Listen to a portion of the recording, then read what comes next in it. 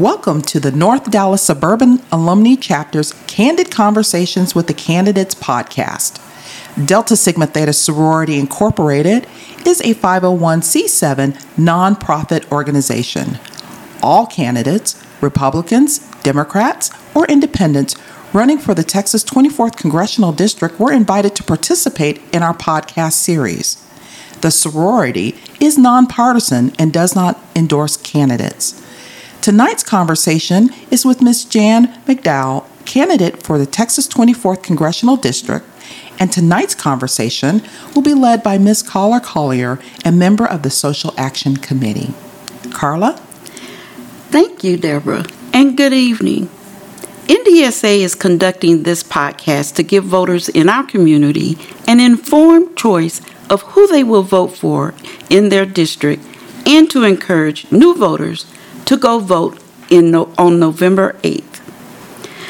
So, Jan, Ms. McDowell, Yes. we will hold a conversation, and I will ask you a few questions.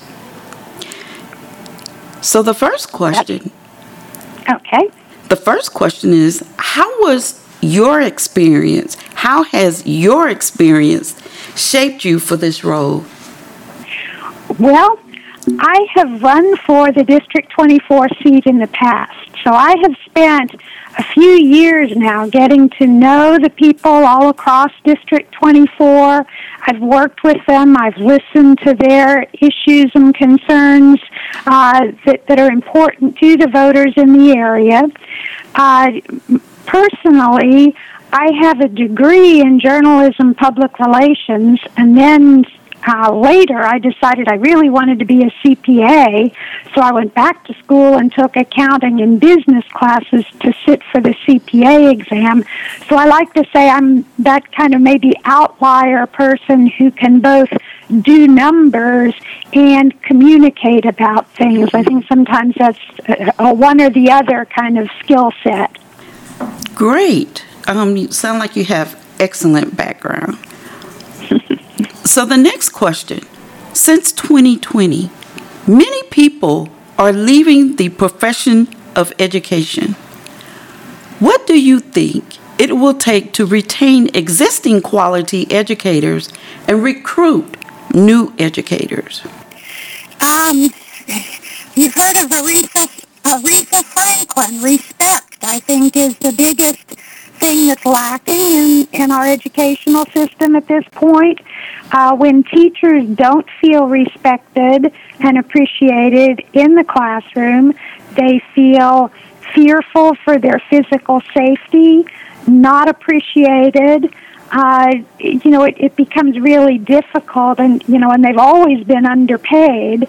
So with everything else heaped on, I think it's difficult to expect them to stay.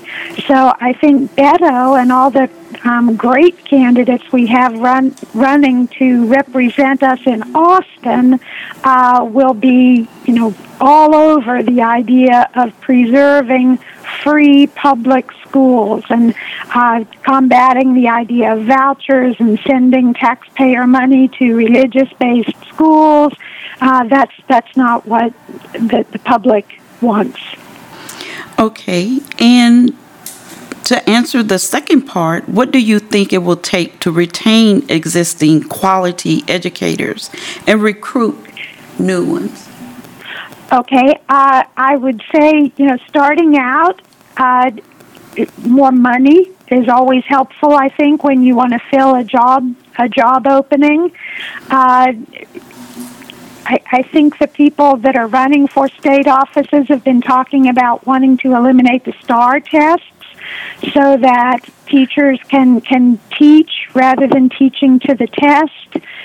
The recent book bans have been issues. So, again, I think the people at the state level have a lot more input on that and will probably be more qualified to talk about specifics, but those are the kind of broad view things that I'm aware of.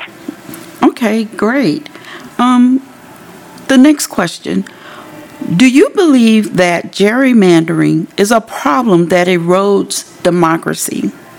If so, Do you support establishment of a nonpartisan commission to take redistricting out of party politics? Yes and yes. And I can give you a perfect example of gerrymandering, which was done just egregiously in District 24. Maybe the most just flagrant example I can cite is my Republican opponent is Beth Van Dyne. She was a former 2-term mayor of Irving, and the old District 24 included about 70% of Irving in the district. So it seems like she had a big home court advantage with her town making up a big chunk of the district she ran in. However, when she won her seat in 2020, she lost in every single precinct in Irving. So when they came to redraw the district, they left her precinct in Irving in District 24 and pulled all the rest of Irving out of it and split it into a couple other districts. And that's just gerrymandering at its finest, I think, and definitely undermines democracy. And yes, to an independent redistricting commission. Okay, and so as a follow-up, how would you handle something like that if you were to win this race? I would advocate for an independent redistricting commission, which would be handled by a nonpartisan body of some sort. There are some states who have that now. I think there are probably other possible models to follow as well. Part of the problem is the fact that when the Voting Rights Act was gutted and it was the Pre-Clearance Act that was taken out, it used to be that states like Texas that had a history of discriminating against racial minorities, when they wanted to make a change to elections, whether it's the early voting or the polling locations or the district lines or whatever it was, they had to get that pre-cleared through, I think it was the Justice Department in Washington, but that pre-clearance went away. And so now we have a Republican control in both the Texas Senate and the Texas House and a Republican governor, so they cook up the maps however they want or any other kind of election changes, and it just slides right on through whatever they want. So that means no one is paying attention. Is that correct? Well, the people who are paying attention don't have any clout, any authority to be able to do anything about the problems that they see. Okay.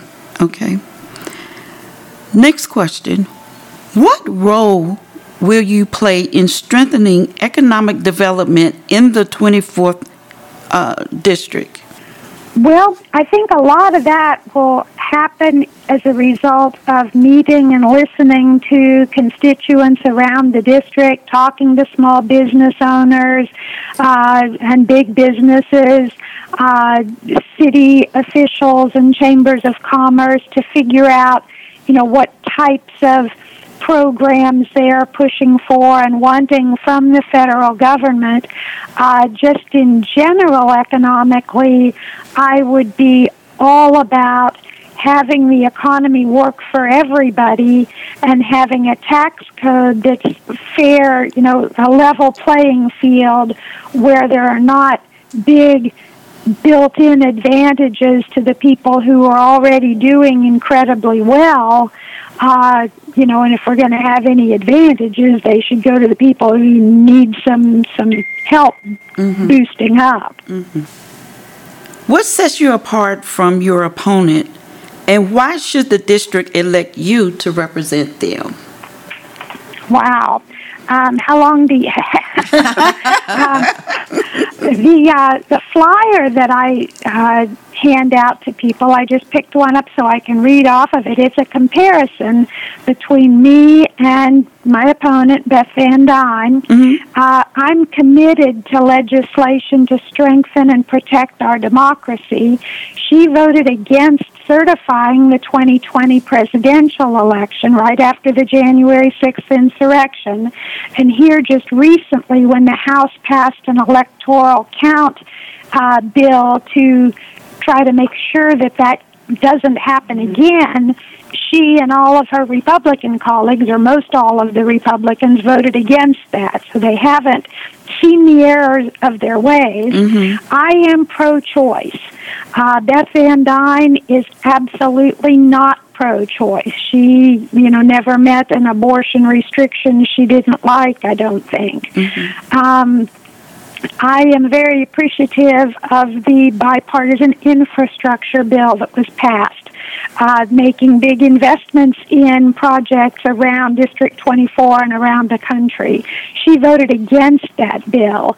And then a couple months ago, she was at some sort of a event, I think it was in Grapevine, a ribbon cutting on some new project and touting this great stuff that was coming.